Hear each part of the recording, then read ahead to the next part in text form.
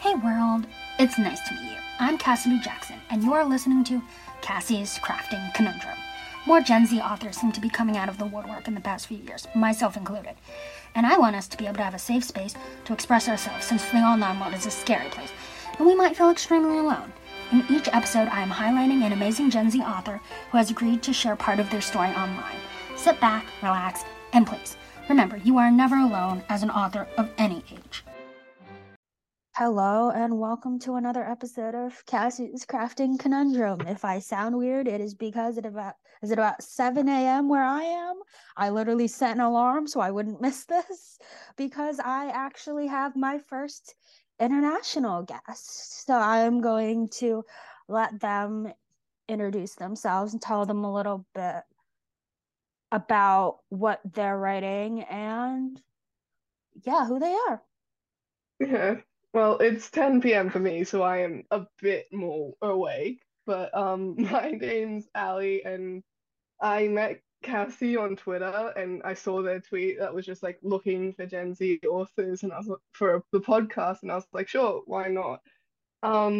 I think I was on Twitter a bit longer than you, and I like joined to start talking about like my main project, which is an assassin academy where a bunch of murders are happening because they're assassins, but also because people want to also kill the assassins. Who knows? But this is the book I plan to query, which is also the topic that you suggested about like how I am preparing to query as a high school student. It might be different for like uni students and such, but and also American high school students might be different to Australian high school students, but this is my process. Yeah, essentially, I'm just realizing I first thought you were in college because actually, the podcast that I had just recorded previous to you is an American high school student. Yeah. So when you said that you were still, what do they call high school in Australia? I'm just curious because it can't be high school. Oh, it is. We call it high school. We just don't have middle school. So our high Oh, school okay. starts in year seven and ends in year 12. Okay, And so you then, kind of have yeah, like an elementary school and then high school and then college. yeah, just Okay. different names, but yeah. Yeah, Americans versus Australians. I love that this is a way that I can learn about, different slang as our Yeah. Twitter DMs have said, just Yeah. like teaching each other our respective slangs. And you're probably going to hear a lot of being like, wait, explain that to me, Yeah. just I in think, terms of, I don't know what that means. It's some kind of slang yeah. of some kind. Yeah, I think it's slightly easier for me because like, you grow up watching American media and all that. So like it's less bat an eye at it. Like we only bat an eye at American stuff when we hear the American accents here in Australia because it just stands out so much. Yeah, I'm just realizing as I'm gonna listen back to this, our accents are so different. People are gonna be like, huh, that's Yeah. interesting. Yeah. I don't know. But I've not oh, go noticed ahead. an accent difference with other people. So, Amazing. But that's maybe because they haven't grown up in California like I have. But that's yeah. besides the point. Let's actually get into the Yes. topic of the hour or however long this is going to be. Yeah. When did you decide that you were going to query this manuscript? And what is I querying for those who don't know? Oh, yes, it's confusing for everyone, let's be honest. Fair. Querying is the process where you start looking for an agent that will help you traditionally publish your manuscript, which is like selling your book to publishing houses like they're probably different in America, but like Hatchet and um Simon and Schuster.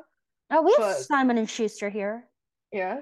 Mm-hmm. Yeah, I know Hatchet's a different one. There maybe Hot Escape, I don't remember. But it's getting an agent to do like all of the more business stuff for you. And the querying process is researching these agents, finding them, emailing or contacting them through Query Manager to then see if they might have interest in representing you and your book, as well as like future projects. Um, I decided to query this pretty much when I started writing it. Like I had the idea that I might, because before Assassin Whip, I would just write whatever. And obviously they were all unfinished projects because I was still working out at exactly like my rhythm and my routine. But I did have this idea because when I started writing this was around the time I was introduced to Chloe Gong, and she basically introduced and like flipped the switch that was like, okay, I can do this at my age. And also she's New Zealand. It was like, okay, she's close enough. I can do this. But basically it was an idea, and then when I actually finished the first draft, it was like, okay, maybe. And then it wasn't until this year where it was like, okay, definitely, this is the deadline for me. I've got to start researching now. That I didn't actually know Chloe Gong was in New Zealand. I have heard her, well, not heard her, Yeah. but heard about her. And my TBR has gotten extraordinarily long because of all these new authors that I'm being introduced to through Twitter, which both of ours will be linked below, just so you know, in the little description thing that I can't see, but I'm picturing. Yeah.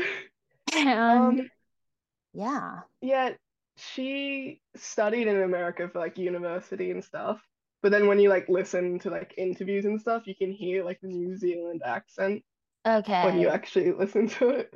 Yeah. So she came literally across the globe in a different hemisphere for college, which so Yep. many And people do.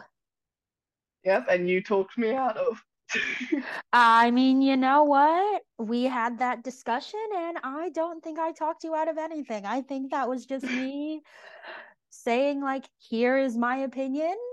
And, you know, we just went from there. Let's just say Yeah.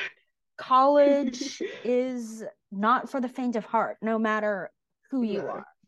And I Yeah. know college is something that is different worldwide, which I knew of. But again, as an American, I'm going to use this term very loosely. I'm closeted to a lot of other countries and how they run. Like Yeah. I have Canadian friends, and I recently learned about 5 months ago that they learn the 50 states and capitals of the United States of America in Canada. Yeah, we don't do that. Australians are like, it's too far away. Let's Yeah, just leave no. them. Uh, my history, like what you did in primary school, was basically just going over the First Fleet, which was like the convicts that first came here and all that. But other than that, it's just international history since we're one of the younger countries. Oh, that's right. Yeah. So we have covered querying why you decided to query this manuscript. Do you have like a step-by-step guide, or like what have you done besides the Um, general description? yeah, mine is mainly like I can see step by step process in what I've done, but it was so impulsive, like just starting the research. Because I just was walking one day, I was walking my dog. I just decided, you know what? I'm going to look at all the acknowledgements of my favorite books, like with their favorite covers, to work out what cover people I want, like the cover designers. And then as I was doing that, I was like, I should probably actually look into the agents as well. So I looked at my favorite authors and I looked at books in the genre of Assassin Project, which is murder mystery. So I was looking at Holly Jackson's author.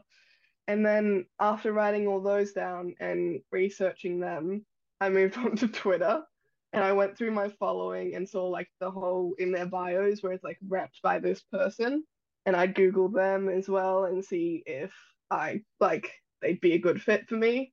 And obviously, I'm playing a query next year, so this could all change, but doing it now makes me feel like I'm more prepared. Um, Productive. yeah, yeah, for once, yes. But no, because the main thing I wanted to get out of the way was like understanding what the actual query process is, because it's not necessarily talked about in like the general aspect. It's more so you see the How I Got My Agent blogs and you like watch the pitch contests happening on Twitter, but it's like, how exactly does this work? What is a query letter? Like, it's very overwhelming. Yeah, no, as soon as you said like I'm querying and I was started thinking about this podcast and what we could potentially talk about, I was like, you know what? Yes, that is the topic because it is kind of ambiguous. It's not Yeah. really talked about on Twitter. Like you said, it's more of the, oh, how I got my agent, or this agent liked this tweet by this specific person and got representation based off of that. And Yeah. so Like the fact, yeah, no, go ahead. okay, sorry. No, Like you you're can good. kind of like a puzzle piece, you can kind of like join everything together from like everyone's stories, but it's still like besides Hallie Highland, I haven't had anyone talk about like how to format a query letter. So You're flying blind here, essentially. yeah, I think like and also everything's so contradicting because like it is a like subjective industry. It's subjective in like how you get into it. It's still luck of the draw as much as it is your quality of writing. So it's just maybe this person will represent me. I don't know. You just kind of got to keep going, really, until you decide you can't anymore. Or you get an agent. That's Yeah, always or the you get best. that. That's always the best outcome. But I feel like, Yeah. especially for our generation, Gen Z, we've grown up being cynical. And so we have that like sarcastic, witty, cynical stuff that most Yeah. adults hate because it's like most, if not all of our generation has some kind of witty, sarcastic remark for everything. And I think Yeah. that's just how we've grown up worldwide, regardless of if you're in Australia or the UK or the United States or Canada or Japan or, you know, a country in Africa. Like, we all have some kind of that aspect because as a generation, there's something that connects us all. And in this case, I've noticed it just happens to be like, oh, we can carry conversations, but like we're also throwing sarcastic remarks in there just as an Yeah. aside. Yeah. I have noticed that with us, but also it's also on the matter of like how much you know about the topic, then the more cynical you become. That's Because fair. That I, is so fair. yeah, because for example, with this podcast, I did like a guessing game with all my friends to like for them to like find out that I was doing this. I And all love of my that. writing friends, yeah, it was hilarious. All of my writing friends didn't like immediately go, "Oh, you got an agent," because they were like, "Let's be for real." She was telling us 2 nights ago she was only just researching agents. But then my non-writing friends were immediately, "You got an agent, you're publishing a book." Just like not like blinded support from like all of them, and it's just like you naive children, you don't know anything. No, especially because this industry in itself, like traditionally publishing your book, publishing houses, it's very, I don't want to say gate capped because that's any industry. Like any Yeah, industry you're not in, you're basically gate capped from because you're not in it. yeah, it is. It helps with like telling these friends about it because it's basically also I find it establishes my own understanding. It's like making me more confident in the process I'm doing. And also That's, just their reactions to things is hilarious. yeah, no, I remember like telling my writing friends about this podcast, and they're like, oh my gosh, this is amazing. You are going to do so well. And then my non-writing friends who, like you, are like the blind support, like even my parents, they're like, this is amazing, this is great, good job. And I'm over here going, if only you knew, if only you knew. Yeah, it's so funny. I swear. I still have Because the even blind if, support, but it's like, yeah, if only you knew.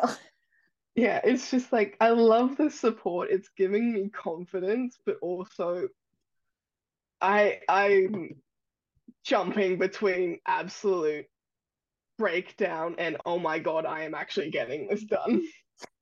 As it is with all writers, I feel like writers have the imposter syndrome of every single step of the process, whether you're like me and have yet to finish a first draft, or rather it's you, Allie, who is getting ready to query their manuscript.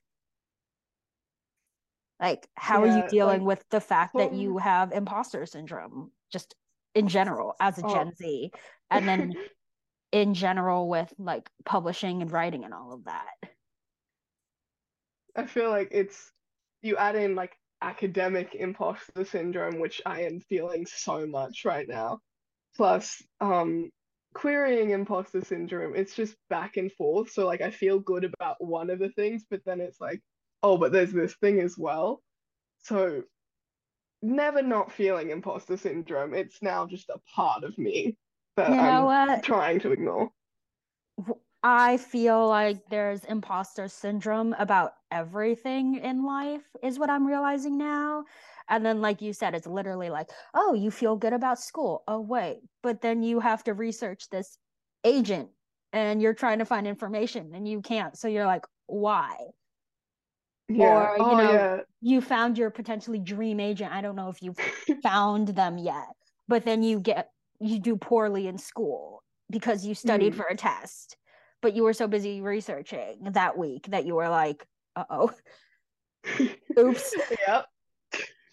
That's very specifically true. But I was no, just guessing. I didn't know that was like, oh my gosh, this happened.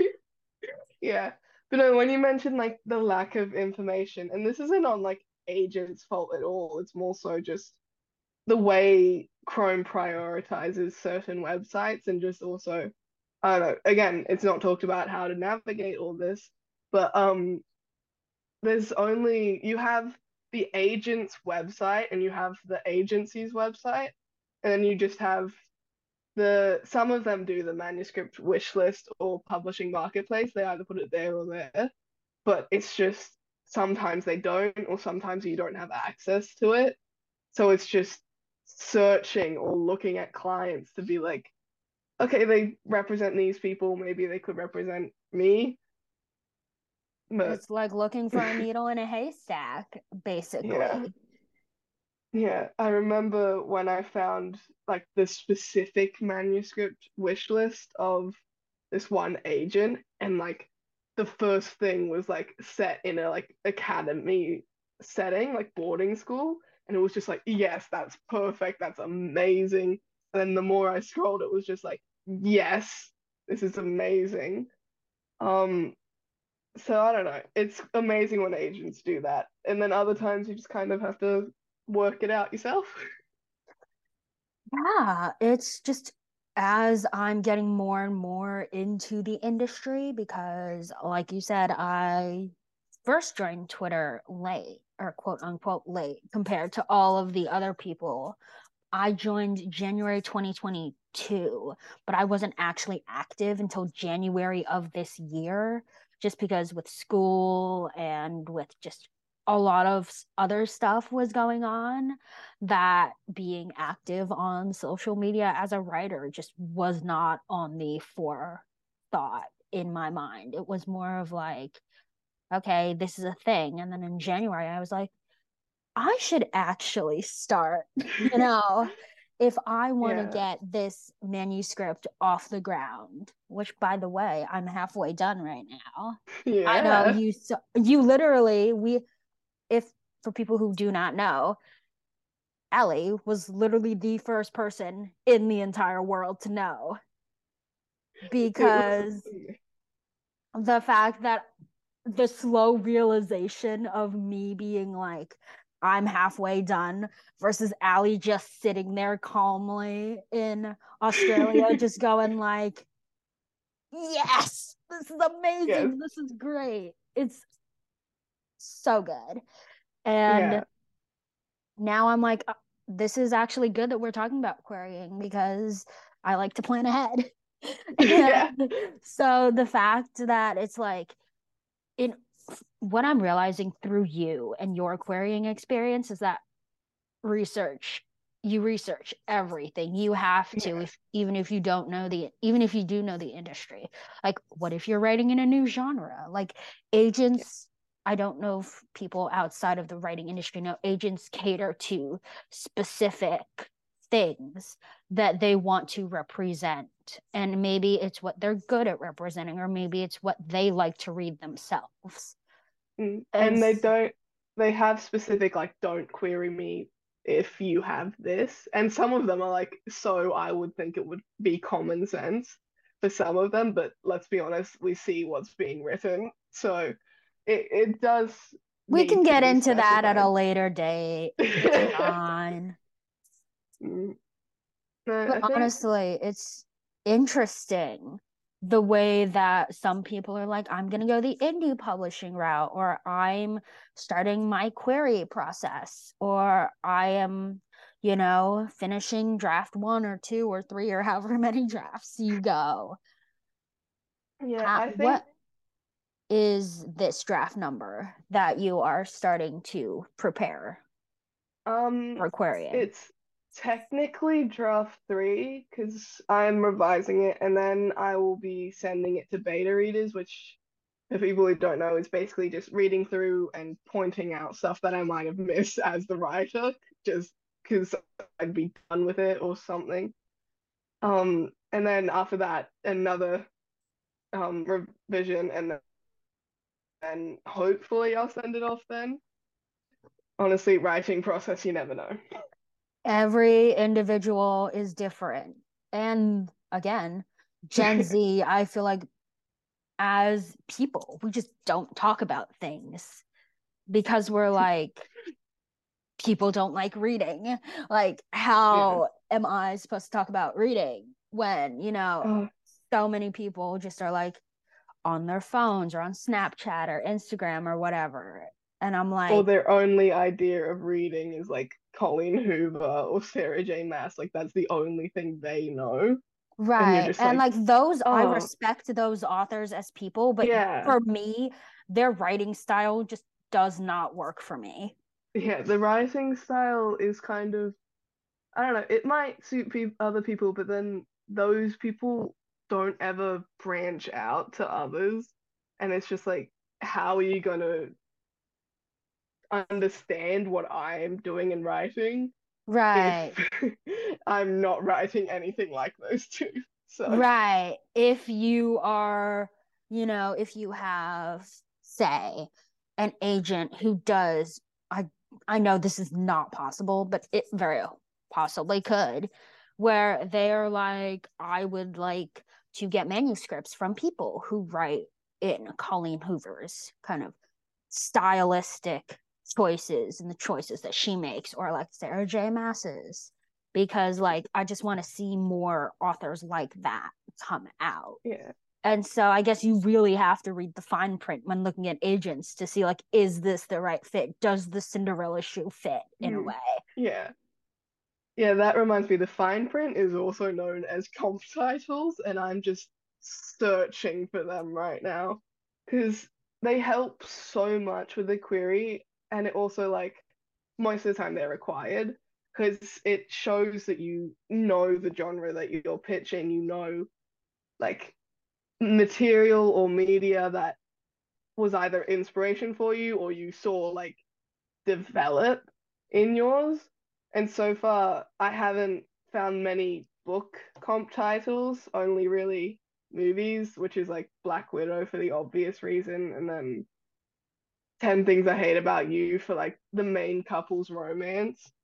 But that was Okay. only because that was only because I watched it like 10 times when I was like first drafting this, and it's just stayed. So Yeah, I was actually talking about media comps in the other episode of my podcast that I recorded, and people do not understand kind of how important they are, not only in querying, but just in like telling other people about yeah, what your book is inspired by and stuff like that.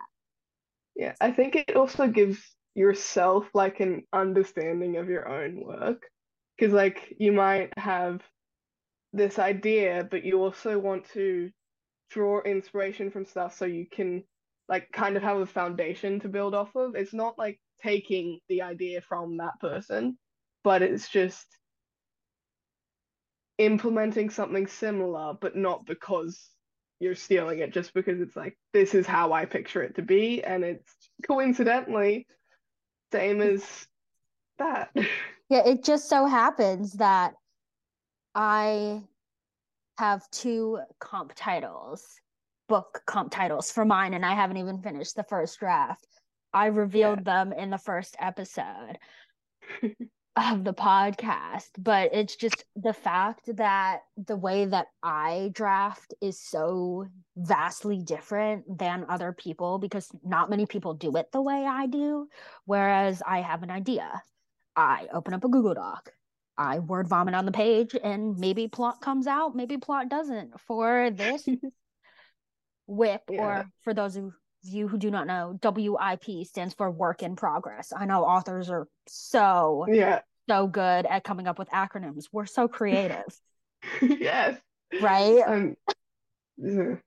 Honestly, it took me a while to catch on to everything on Twitter with all the acronyms. But Mm-hmm. yeah, Yeah. you have like a pantser, which is like not outlining or anything kind of writing style. And then I found out that never works for me and I don't get far at all. And then Yeah, I you and I are ended up complete writing so opposites. much. Yeah, without an outline. And like my outline is on a Google Doc, and then the mystery plot is on post-it notes on a little cork board as well. It's just I need to outline, otherwise it never gets finished. Yeah, no, and then there's me, where I know we talked about this previously. I can't outline. I don't know if it's the ADHD in me, but like I specifically tried to outline this back in 2019 when I first got the idea for my novel. I guess, yeah, I can call it a novel because it's almost 70,000 words, but that's Yeah, fine. when you said that, I was like, oh my God, that just called me an underwriter in 70 languages.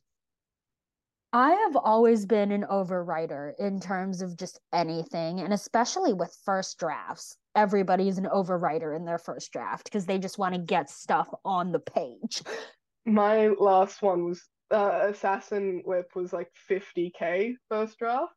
So yeah, I'm an I'm already underwriter. over by like about 10K. Yeah.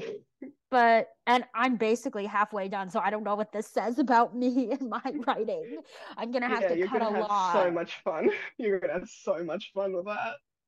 Thank you for that. I love the fact that I'm gonna have to cut so many details and maybe potentially split this book into two.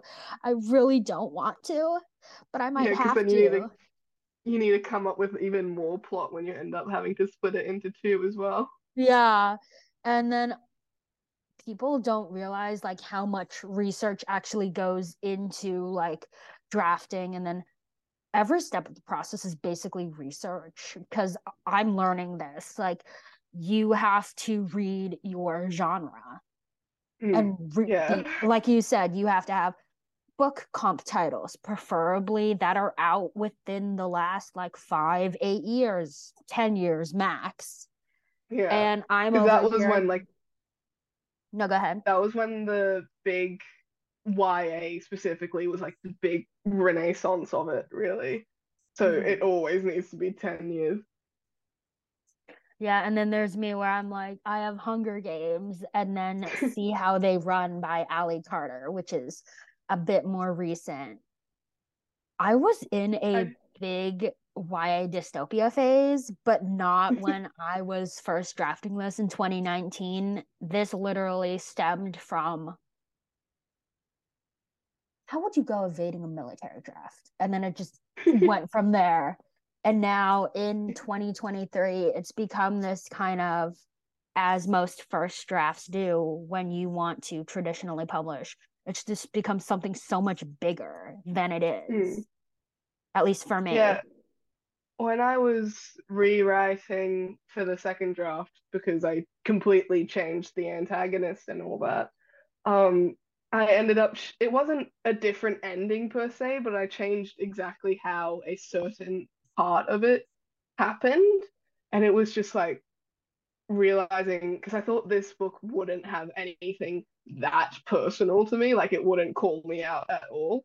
But writing the scene, it was just like, oh my God, this is like, I think I have like a thread on Twitter about this because it was like, oh my God, this is how I, not as violent really, but this is how I wish I could have responded to so many things.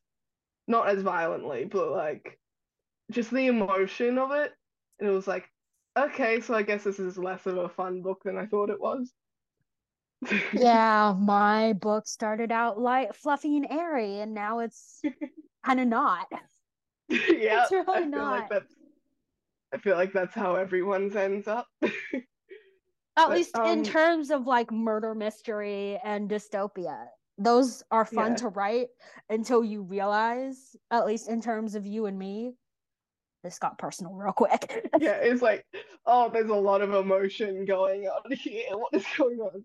But when you said researching, that's why I would never be able to write sci-fi because I just feel like I would drown in like rabbit holes on Reddit or something. Because with the murder mystery and like the way I set it up, this is going to sound very questionable, but most of the knowledge was already, I already knew it.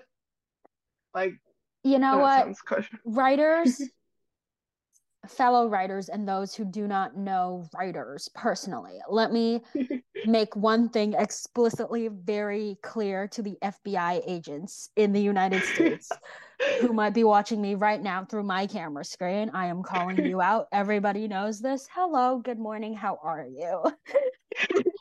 I am a writer and I am writing YA dystopia. The thing is, though, YA dystopia and murder mysteries kind of have the same vibe to me. Like they're vastly Yeah. different genres, but the way that you kind of research it, you kind of take an idea of like, what if? And that's the whole reason why I didn't want to do sci-fi as well. Because like I love sci-fi. I'm an absolute nut for I don't sci-fi. read sci-fi. I don't. I don't know why. I just never, unless it's a subplot, I never have besides your book. Like I just never have. And in my book, it happens to be a subplot. Ha ha ha. Like, unironically, it's just a subplot in there, as well as mystery, actually. I'm weaving mystery in there now. And I don't know how far you've gotten in my manuscript. Not far at all. Not far I know at we all. had a conversation about it. Speaking of which, you mentioned your antagonist earlier, and you mentioned names based off of one conversation we had that you were specifically preparing for this podcast. So now I need you to talk about it. Please, I'm so curious. Well, the thing is, I so freely talk about it because the antagonist has changed. Like I can talk about it however much I want. It's still a character in the book, but no longer the antagonist. Um, I I name generators are my best friend, right? Like I'm using them right now for my new project. They are my best friend. And I just was looking for name generators and I had every first name generated and then I was like, you know what, I should probably do last names as well. And so in the first draft, well, for the first half of the first draft, the murderer's name was Antoine Thomas. And like one of these people following me now, we're actually okay now. I'm really sorry to the person.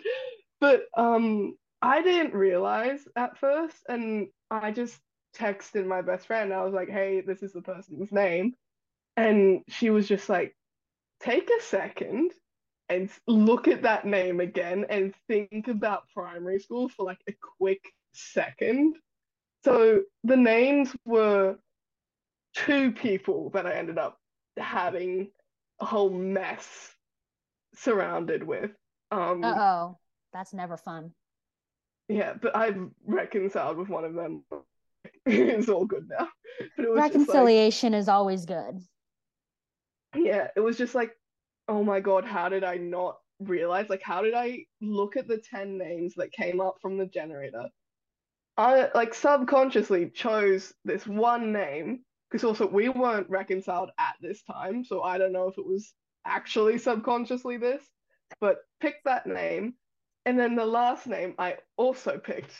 I don't know how that happened, but it's no longer the antagonist. The antagonist's name is actually now the same as a friend's. So purely coincidental. I didn't know the person when I was writing this. It's all coincidence, but The fact that I can literally see you, because writers do this when they're picking antagonists. They're like, what names fit? But also, like, for me, I got bullied a lot growing up. And so I'm over here going, how can I reconcile and process the bullying? Make an antagonist, but not based. It was based off of this like whole general idea of, mm, manipulation and, being too naive to see it. And that's kind of a big part of what parts 3 and 4, the second half of my novel, are going I to be. can't wait to read it. I That's can't like wait. the whole personal thing that I was talking about. And when I realized when I picked the antagonist name, I'm like you, I was like, wait a minute. Yeah. Wait. And then I got the idea of like, oh, this could The work. only times, yeah, it's so satisfying. Like I felt really guilty about this one because it was like, come on, it's primary school. Sure, it left me with a few issues, but primary school. But the only two times I purposely named it after someone was both had to do with like I think it happened last year, but one of my teachers really annoyed me, and there was this one scene in the book where I planned to have like my main character poison their victim. Um, but this person had annoyed me so much, I was like, you know what? She's gonna stab him. And so I just did that. I don't actually have the reason she decides to stab him instead of poison him, but I wanted her to, so You know, writers everywhere, I'm kind of calling you out specifically because like we do this as yeah. authors and as writers. And then we have to go and prepare a manuscript for querying. And then, as you're probably realizing, you have to change probably a lot in order to fit a specific, like, agent's niche. How hard has that been for you, knowing that you're researching and knowing that you're going to have to change potentially a lot in order to kind of fit into Um, an agent's box, so to yeah. speak? I think I was so confused on what R and R's meant on Twitter for like the longest time. I And still then I don't know saw what this that is. Please explain. yes, I'm getting to that. But I saw this thread that finally had the two words, and turns out it's revise and resubmit, which is basically when an author's like, if you change this, you can resend it to me and I might reconsider. But I am terrified of those because it's also your decision to decide, is this changing the story too much that I wanted to portray?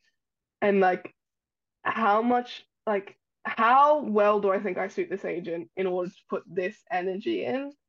But really at the stage I'm at, it's just finding agents that might like it instead of deciding how I'd change it for the agents. Because murder mysteries, and also what's helped is like the increase in like dark academia and such.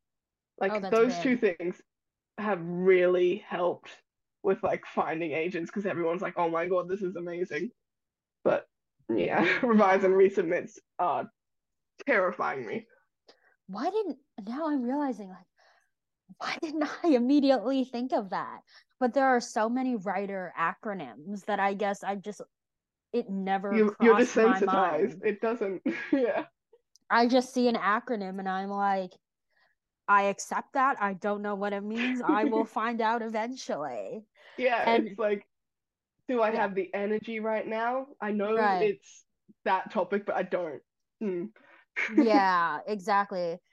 And going back to like fitting into a box, I'm realizing that because I want to traditionally publish, that I will have to find an agent eventually. And I'm just looking at like my baby, essentially this manuscript that I've been working on for a year.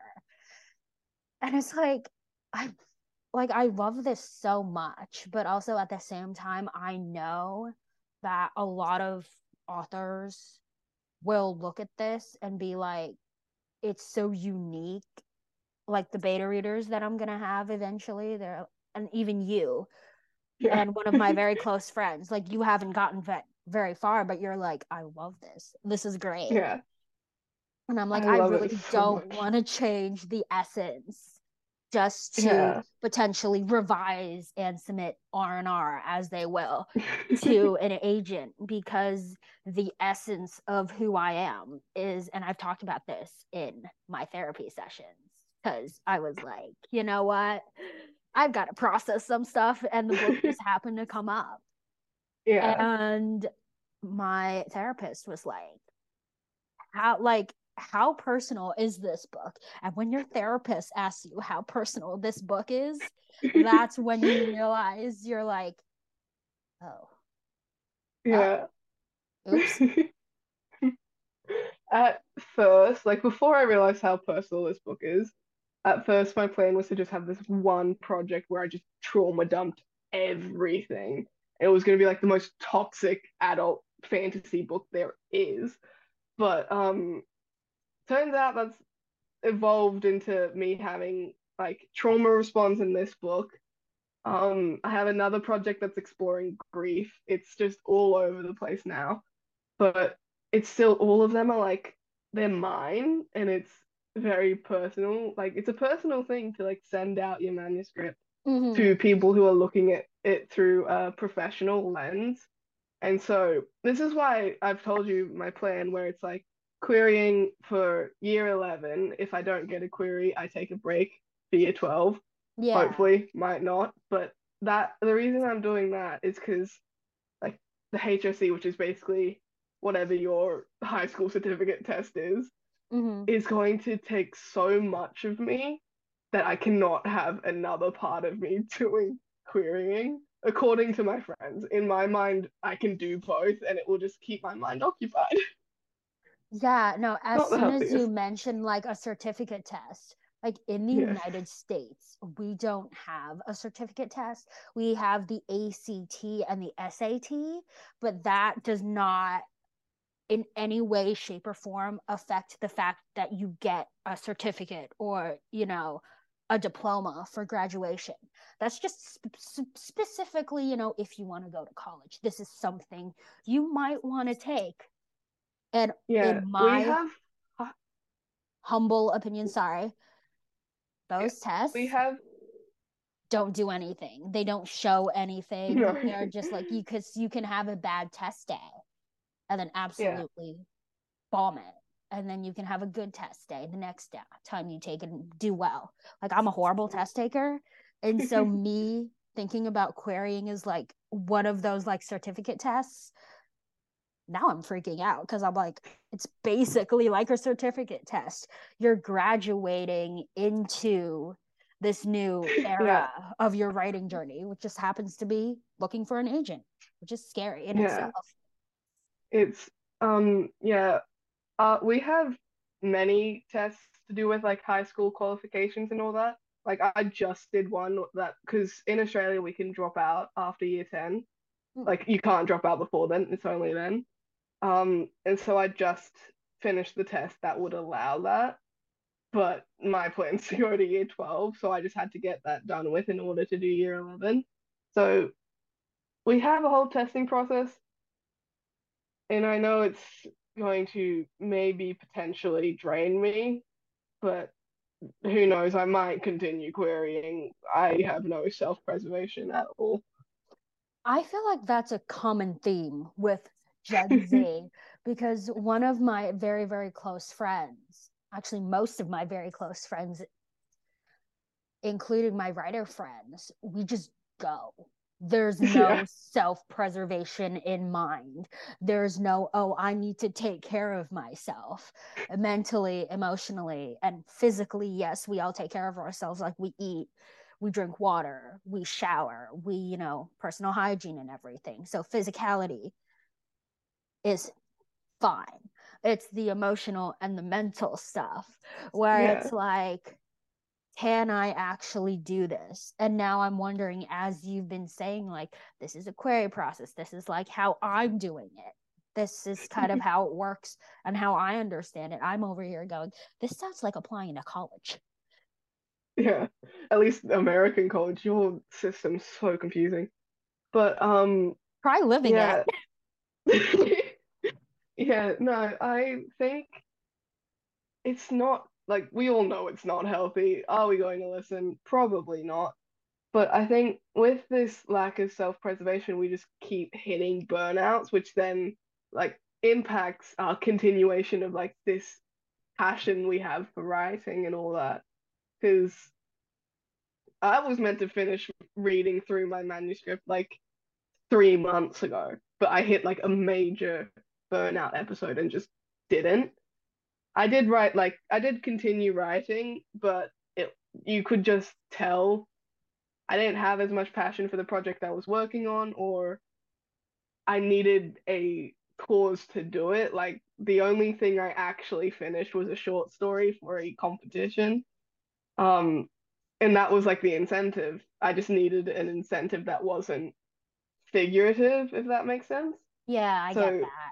I get that. yeah, the like I think writers we have the least amount of self-preservation because Yeah, no we matter what age you are, rather if you're like 17, 18, 19, 20, or if you're like, you know, 50, 60, 30, 40, whatever age you happen to be as you're sitting down to write. Writers, please take this conversation that Ali and I are having right now as a reminder. Take care of yourself, please. It's very important that you take care of yourself mentally, physically, and emotionally, because without those three, like Ali said, burnout is real and it happens. And there are so many things we can do to prevent it, but also not, because it's burnout, and burnout yeah. is not scheduled. It just happens. So just please take care of yourself. Yeah, just working out because you need the mental and the emotional and all that in order to write something because you're constantly using them when you're writing scenes, sometimes more than other times, but it's always constantly mentally. And if you don't have the energy for that, then you're not doing what you love, which is often how you get out of a burnout. So you're kind of at a standstill. Yeah, you're kind of at this stalemate, especially when you're at a crossroads in your journey like you are, where you're like, I'm giving myself this deadline, but you're probably also very aware that burnout is real and it happens, and you're just, I guess, the anxiety of waiting for that to happen, but also not at this hoping that it happens, just hoping that you can just get this done. Yeah, it's just it when you do decide to like make this a form of income. Like it's not always someone's full-time job, which is like having this and that's like a whole other story. But when you decide to make it something that you're working towards more than a hobby, it's just like it feels every time you're not doing something is like a waste, but it's not. It's just you need a break. And like you can always pick it up again. Mm-hmm. Breaks, I cannot stress, no matter what profession you are in, and especially if you're a student. I know. Like, no, if you're a high school, college student, even potentially like a middle schooler who is listening to this, I don't know if any middle schoolers will, but let me just tell you that you need to, no matter, yeah, again, no matter what profession you're in, no matter if you're like a full-time student like Ali and I are, you need to take care of yourself, because then you might not have the energy, like Ali said, to query, because it's all mental and emotional. Sure, you're physically there, but your brain is working. And if your brain does not work, then burnout happens extraordinarily quickly, and you might not meet the deadlines that you set personally for yourself. And that just is a whole other can of worms I can open. But Yeah. it's just, Yeah, I was watching Chloe Gong event that I somehow missed out on, and she said something about like the whole process, and it was just having the mindset that the book is for you, and it is, and you know readers are gonna like it. It's just there are people that will be like, no, not for me.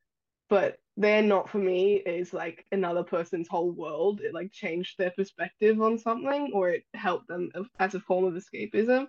So having the mindset of like it's not for everyone, it might not help, but I feel like I can see it helping me more so not dwell on like rejections or like dry spells in querying.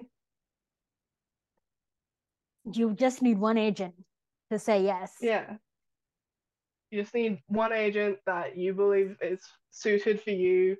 And also there's the matter of like considering like if they're suited for more projects of yours. Because, for example, all of my books have mystery, but they're all set across different settings or different stakes. So it's always also considering, are they good for potentially new projects? Yeah, I feel like a lot of people who write now and are drafting, they have this specific topic that they have, and they're like, this is what I write, but the genre can change at the drop of a hat. Like, I'm writing a YA dystopia, but I'm also writing a mystery, like a horror mystery.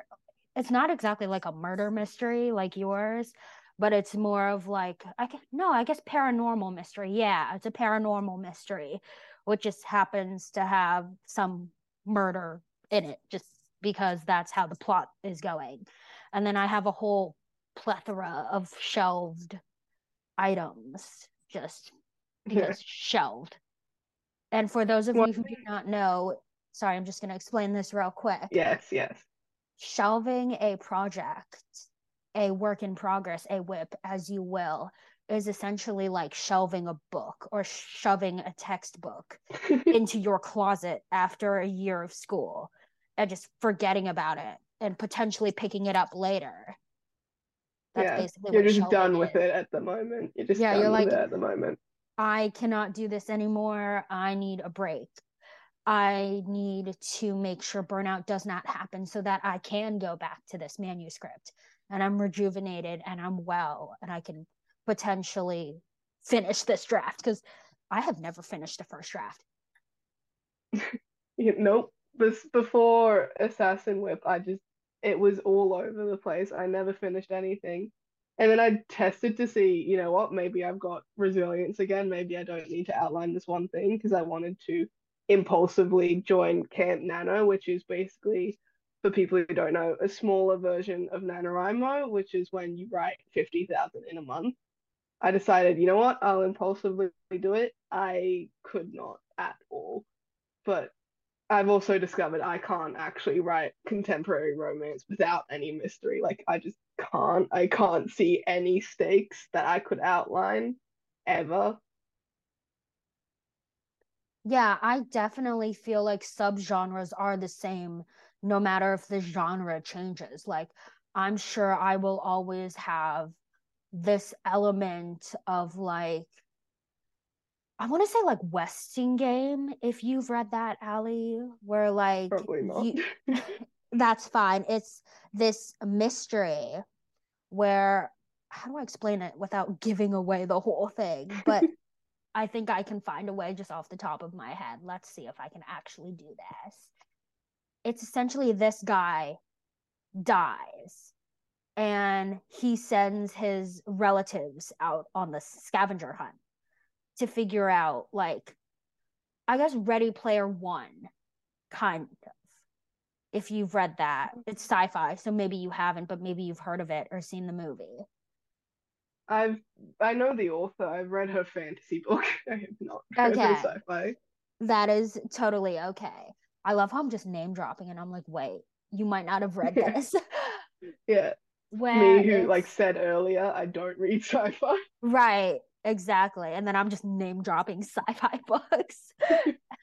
But it's just the fact that he has his relatives literally crawling all over the place trying to figure out like who he left his money to. And that's kind Yeah, of what I feel like I'm doing in all of my novels, even my shelved ones when I was younger. And I'm yeah, like, I can actually work with this. I yeah. can When leave you like find, mystery breadcrumbs and it's going to be so fun.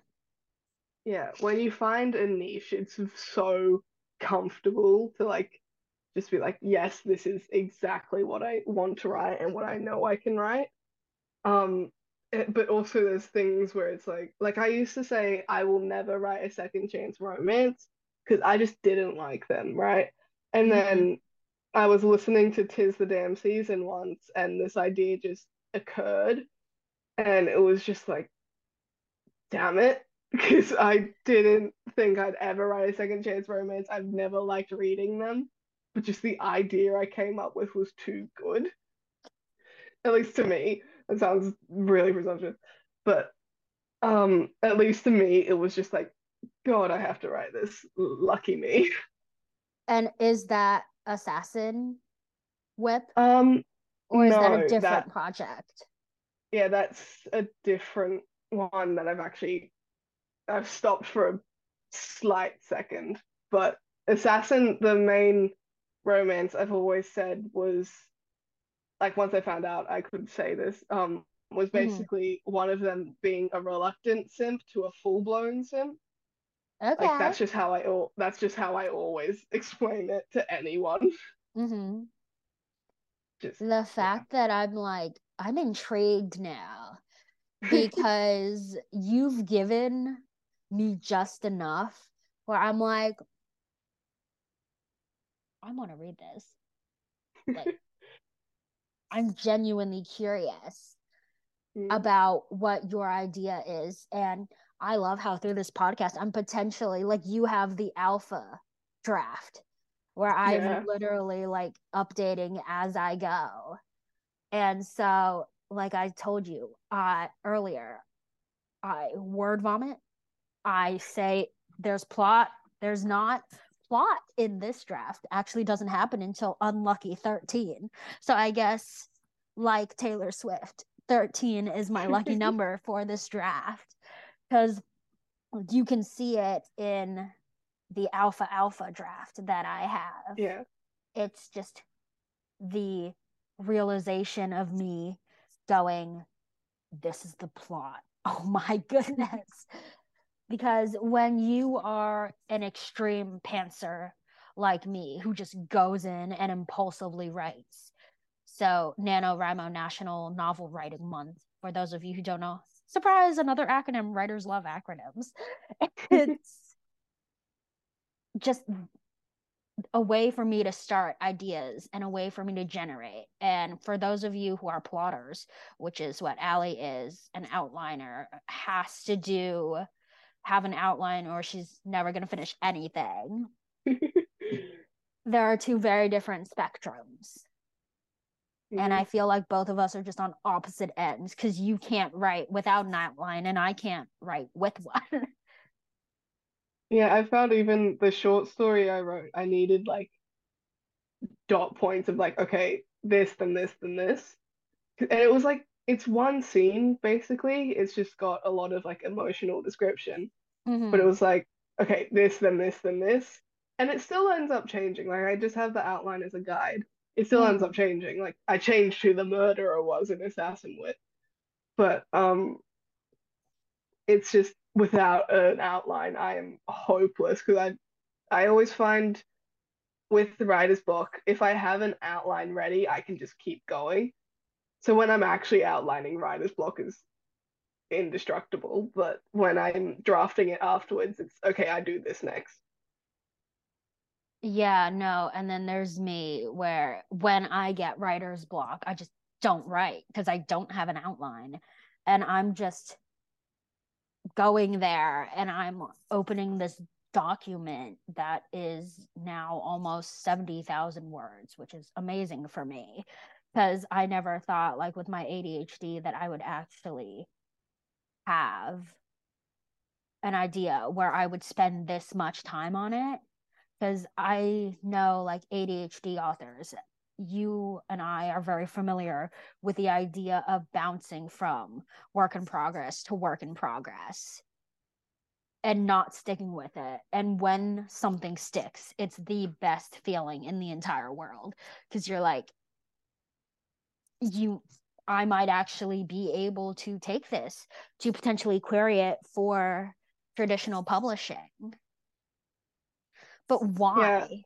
Why need an agent for traditionally published? Why query? Just out of curiosity. Okay. I think it's more so when you look at indie publishing and traditionally publishing is where like the difference comes in because indie publishing you send your query letter to the independent publishing um name basically and you're doing all of this process and you might be having to put money into finding an editor, getting other stuff done. It's the same with self-publishing. You have, and a lot of people do this because they have more control over it. But for me, I would hate that control. Like sometimes I need control, but for this, it's just like I wouldn't know what to do anyway. I need someone to do this for me who has more knowledge and knows exactly what needs to be done and has the skills and connections to get that done. So, in order for traditional publishing and like the success of it, an agent really helps because it's also like this person that's just guiding you and just teaching you and helping you about the industry. Because really, even as a writer, you don't know much about the industry until you're in it.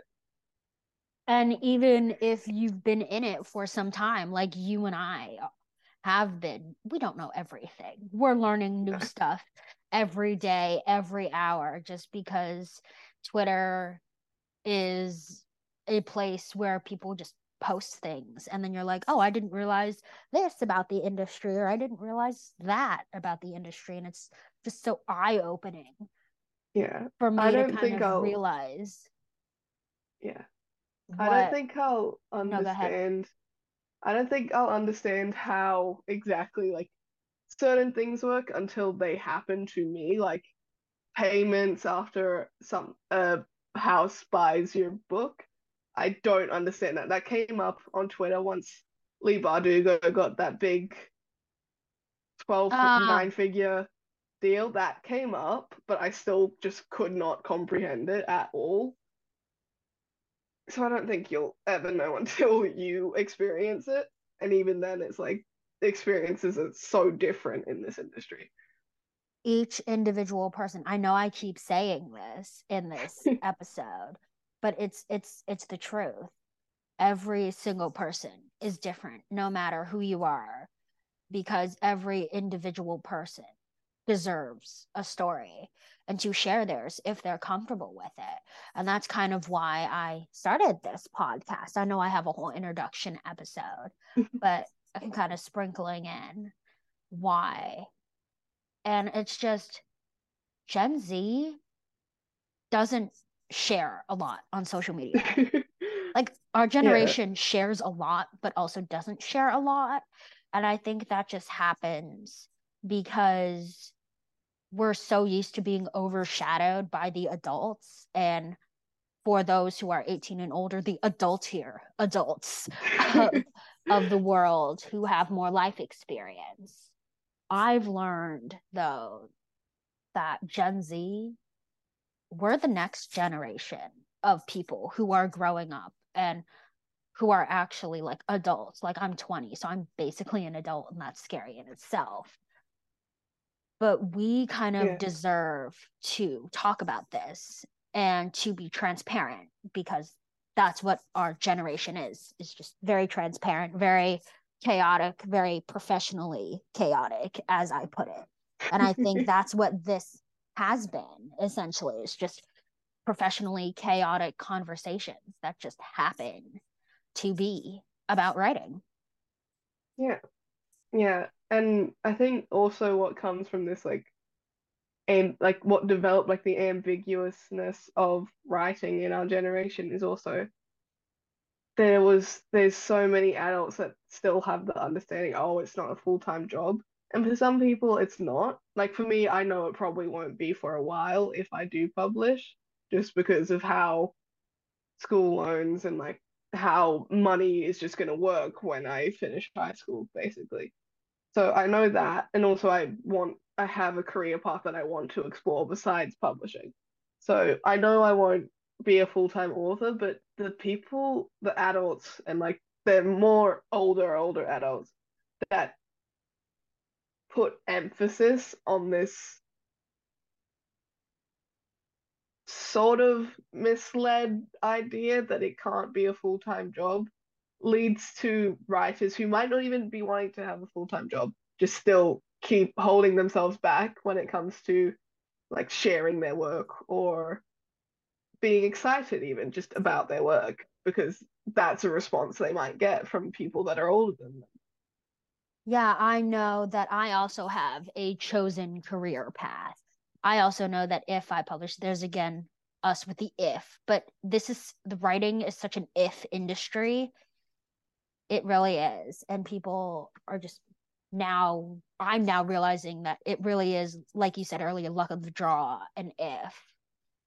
And it's just odd that, I mean, it's nice that I've started this podcast and I'm like, look, Gen Z is so used to being transparent, but there's a worry about like, what are the adults going to say? What are the older adults going to say? That I'm over here going, you know what?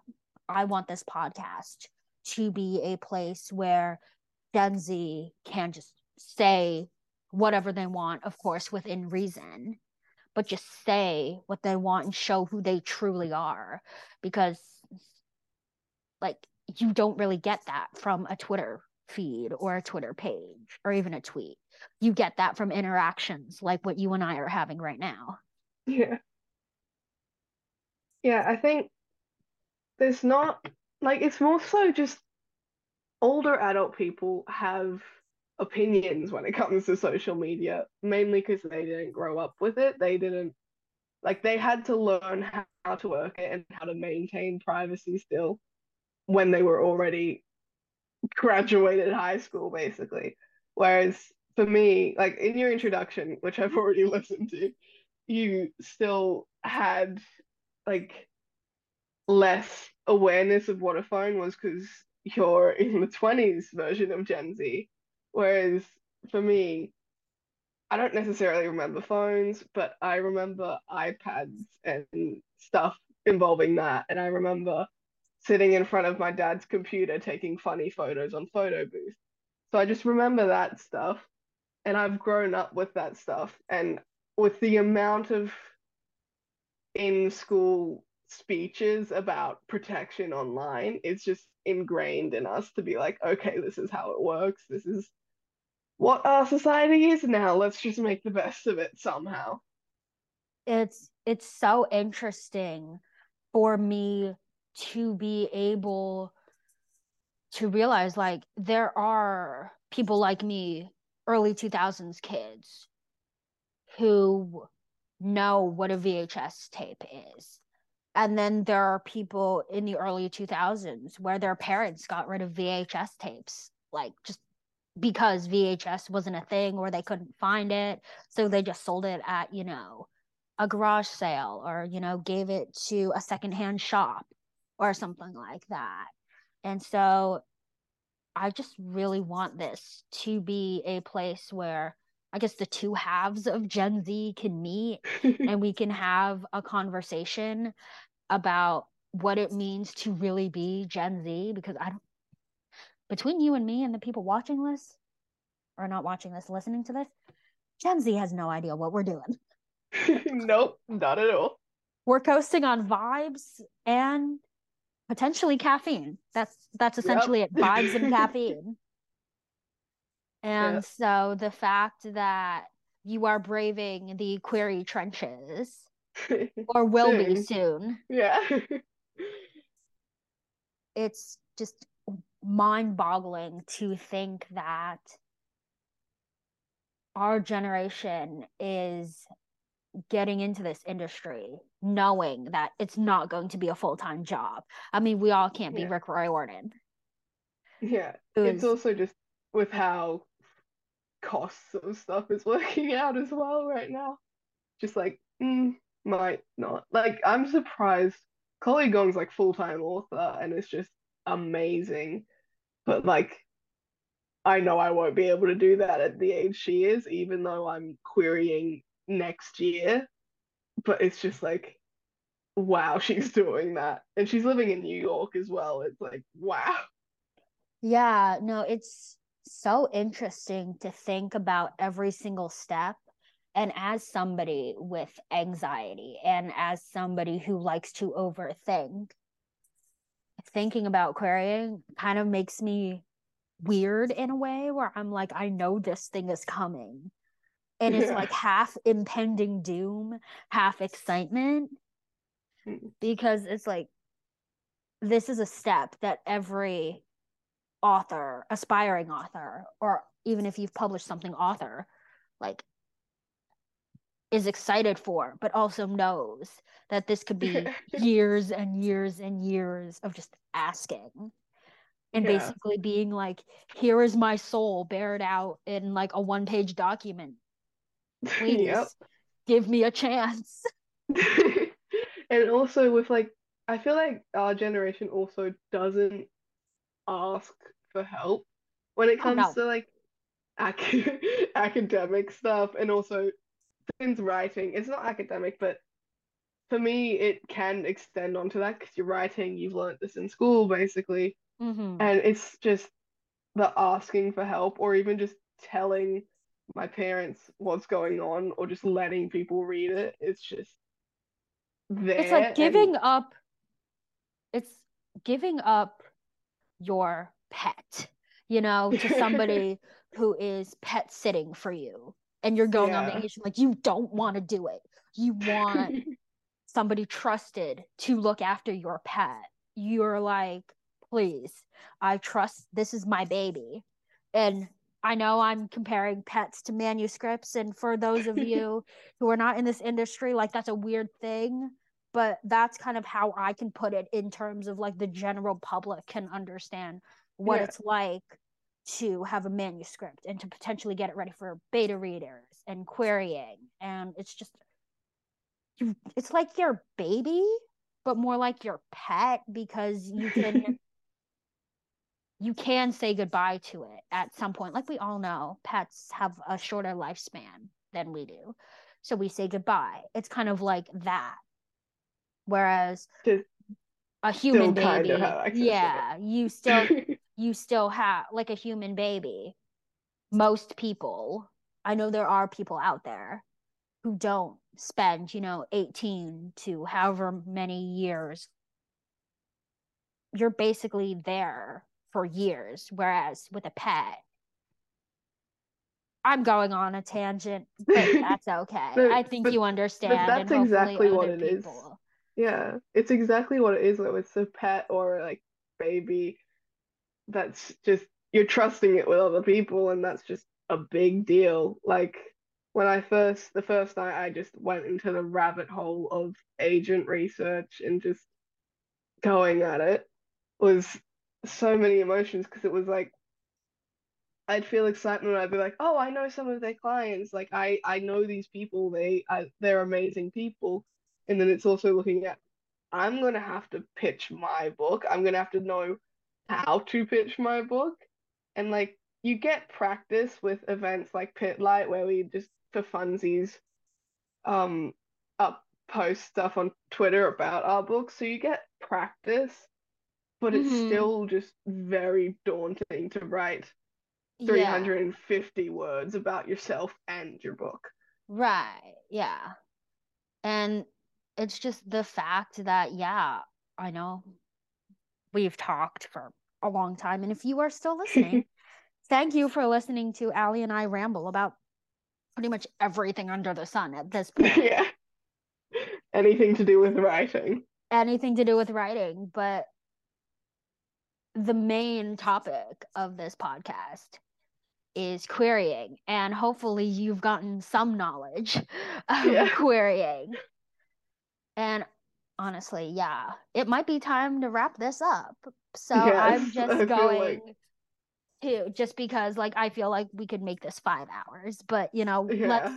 let's mercy the people a little bit and Mm. wrap this up. So Cassie wants to go back to sleep. eh, that too, that too. And so at the end of every podcast episode, I have a question that you and I Oh. both answer. And one of the questions is, who are your writing inspirations? Just who? I feel like I've talked about her a lot already, but Chloe Gong's definitely one, just because flip the switch, I can do this as a younger writer. Um, but other than that, I'm just looking at my bookshelf. No, you're so Holly good. Jackson. Holly Jackson probably because like just mystery and the way she writes it, she was the first mystery author to just completely stump me because I normally guess who the killer is or guess the plot, but she just completely stumped me. I was just in awe. So those two writers are the main ones. And then there's me. I have a lot of, I don't really have writers in my genre that inspire me. I have a best friend that I have been friends with since I was like 13 years old. And I've shown them every single manuscript I've written since the age of 13. And they have just continuously told me every single time, I'm like, here's a new project. Here's a new project. You have Rick Riordan's just wit in your writing. That's the top compliment ever. And I'm like, having grown up on Riordan verse and Percy Jackson, like you said, it's the highest compliment in the world to have an author you admire. Just you're kind of putting that, but spinning it and making it your own style. Yeah, I think like when people say no work's original, which that's very true, it's also because our ideas and our writing styles stem from what we read. So it's like if people notice that, it's amazing. Exactly. Well, again, thank you Yeah. for listening. Yeah. And yeah, just thank you Bye. for giving this a second shot. See you later. Yeah.